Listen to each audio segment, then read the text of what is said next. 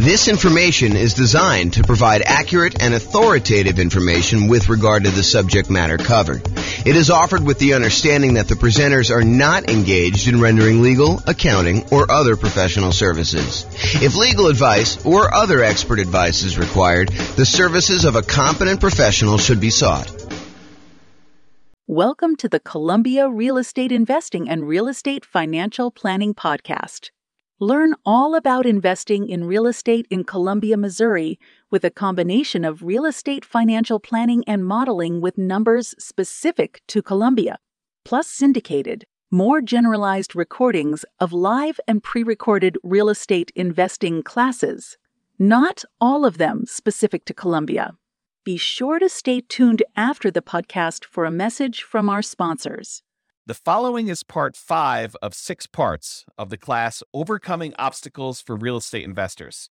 Be sure to check out other parts published as separate episodes. Now we're going to do finding what you're missing. So what's missing? So we already covered down payments, which sort of included reserves and closing costs as well. Now we're going to talk about finding deals, finding a dream team, finding partners, and finding tenants. All right, so finding deals. I mean, there's not a lot of stuff I can add to this, right? It's going to be a lot of master of the obvious stuff. So finding deals inside the MLS, you can brute force all properties. So if you're really struggling to find a deal, look at every deal. Run the numbers on every deal. See if you can, make something work. Brute force analysis, do it. Take the time, go through all the stuff. Or if you're unwilling to do brute force, do better searches. Search for a wider range of fixer-upper terms. Look at things that might get you a lot of false positives, but might actually attract something for you. Like if you're looking for properties that could be good house hacking properties, so things with like walkout basements or second kitchens or things. We did a whole class on this and how to find those deals on the MLS. But if you go watch that, we go into a lot more detail. But basically the idea is be more broad in your search so that you can then narrow it down if you're willing to do that. That's all the stuff inside the MLS. Market to find motivated sellers. So if you can't find what you need inside the MLS, be willing to spend money in order to find deals outside the MLS. Put out marketing, and we did a whole separate class on marketing to find motivated sellers, like 2 hours on that. So go watch that to find sellers instead of just deals in the MLS. Because MLS is going to give you, in a lot of markets, it's going to cover about 90% or more of the properties that go up for sale in a year. But that still leaves 10% of properties that are being sold for sale by owner. And it might change a little bit from market to market, but that's about what the numbers are, about 90-10. And some markets, it's more than that. Some markets, a little bit less. So marketing to find motivated sellers. And in my mind, that would also include networking. So we include networking in that class when we talk about it. So going to different real estate investor meetings, meeting as many wholesalers as you can, trying to go find deals by, talking to people, telling them that you're in the business, letting everyone that you're looking to buy properties, because you'll find kind of these off-market deals that way too. If you can't find deals in the market where you're currently looking, consider expanding geographically. I went and I did a research and I found out all the properties that were bought and resold within a single year time. So that's the possible universe of all the fix and flip deals that happened in my particular marketplace. And there's not enough for me to do as many deals as I want if I had a pretty significant share of that market.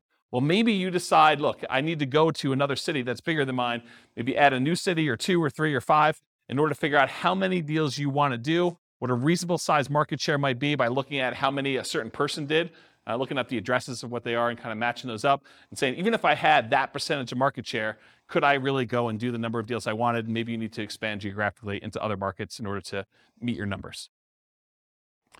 Change your strategy to improve deal quality and quantity. So if you're like, look, I only want to do pop-top fixer-uppers, well, you may want to actually improve your deal quality, change your strategy so you can improve your deal quality. You can go and look at, maybe I'm willing to also do regular fixer-uppers or ones where I could add additions or something like that in order to be able to get more profitable deals and also improve the number of deals that you might have. And then another obvious one, make sure you hire a real estate agent or wholesalers, and to a lesser degree, maybe a marketing person and a mentor in order to help you increase your deal flow. So those are strategies. Any that I missed? Does that help, Bill? Cool.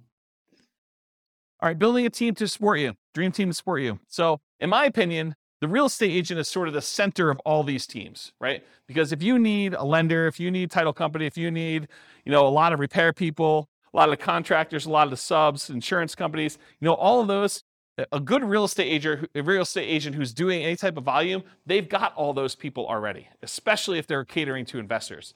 So in my opinion, you focus first on finding a good real estate agent, and then a lot of those other pieces will fall into place.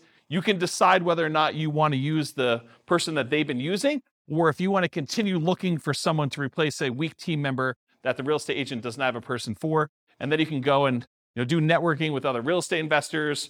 You can go talk to other people and try to find people that way.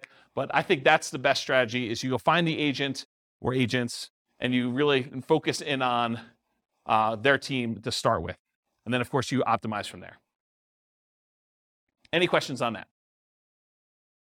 Is that helpful? Cool. Finding partners. So talk about your investments and listen for curiosity. You got to talk to a ridiculous number of people. Got to talk to a lot of people in order to find these. And then you can network with others, virtually and in person. And there's two schools of thought on this. I'm going to ask you guys a question. We're going to poll you. Do you think it's better to go to real estate investor club type meetings to look for real estate partners? Or do you think it's better to go to non-real estate investor club meetings in order to look for possible real estate investor partners?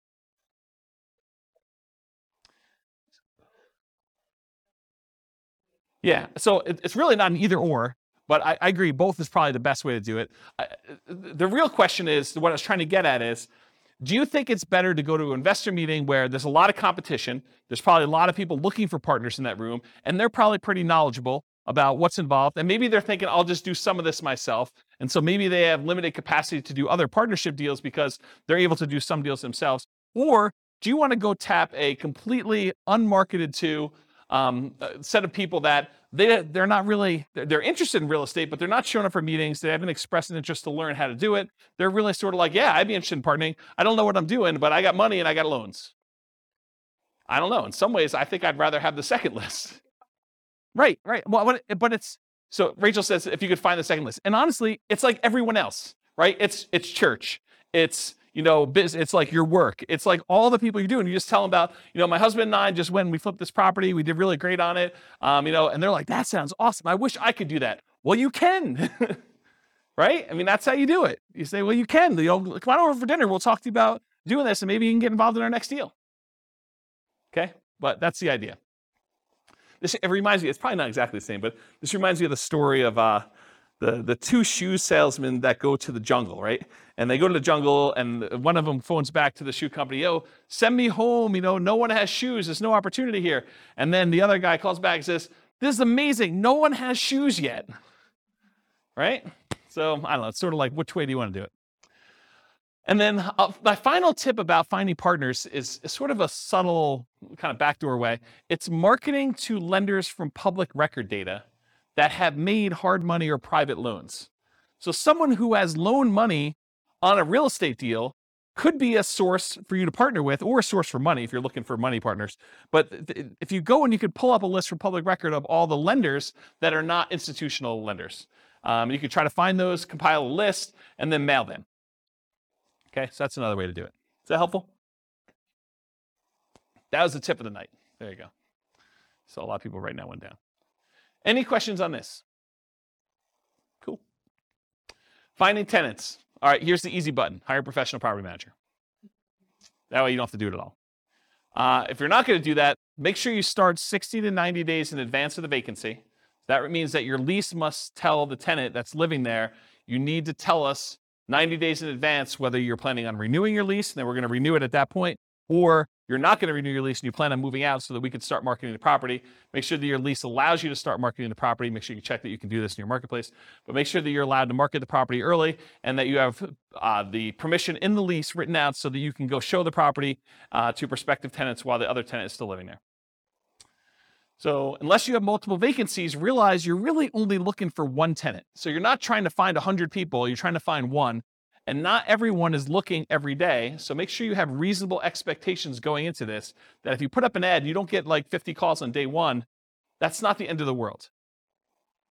Expect to spend money on marketing. I think a lot of folks, they've gotten they've got a little bit spoiled in a lot of marketplaces where you put up an ad on like Craigslist or Zillow or something like that, and you get 15 phone calls, and you find your tenant within a week. Yeah, I mean, it doesn't always work that way. There are markets where it's softer, where you have a surplus of rentals, and it takes some time to market properties. And sometimes you may need to market it hard and do more than just put up an ad and hope that the phone rings and kind of field phone calls. So expect to spend some money on marketing, maximize the marketing you can do all the stuff you can on the web, do signs at the property, in the yard if you can, like all those different things. Network with other local investors to find out what's working locally. So usually after an investor has filled their properties, they're really open to sharing. While they have a property for rent, they may not be super open to sharing. But once that property is filled and they've got no vacancy, they're happy to tell you where they're marketing. Assumes you have a great offering, so make sure you're doing all the stuff that you should be doing to the property. You can't try to rent a piece of crap and then tell me that you can't find tenants. Okay? And then once you have a good property and it's good exposure, you're doing all the marketing you're supposed to do, use inquiries, the number of calls you're getting, as feedback. If you put up an ad and you get no calls for a week, that's probably a sign that your price is probably a little bit too high for that property. And maybe you drop the price. That's probably the next lever to do. Once you know that you have really good photos, the property is marketed appropriately, it's up on the web, you verified that, you've got all your signs and other marketing out there, and you're doing all the other stuff that the most successful investors in your market are doing. Any questions on this? Cool. This concludes part 5 of 6 on overcoming obstacles for real estate investors. Listen to the next episode, part 6 of 6, on inner game. With home prices up, mortgage interest rates up, and rents up, but not quite enough to counteract the higher prices and interest rates, cash flow on rental properties in Columbia is harder than ever. Book a call with the Real Estate Financial Planner to apply our proprietary 88 strategies to improve cash flow on your rentals. See the show notes for a link to schedule your call and improve your cash flow today. If you're a real estate agent, lender, or professional in Columbia that wants to help our real estate investor listeners, consider reaching out to learn about collaboration opportunities with this podcast. We'd love to add more value to our listeners by having you assist our investors buy, sell, and finance their real estate investments. See the show notes to schedule a call to discuss collaboration opportunities.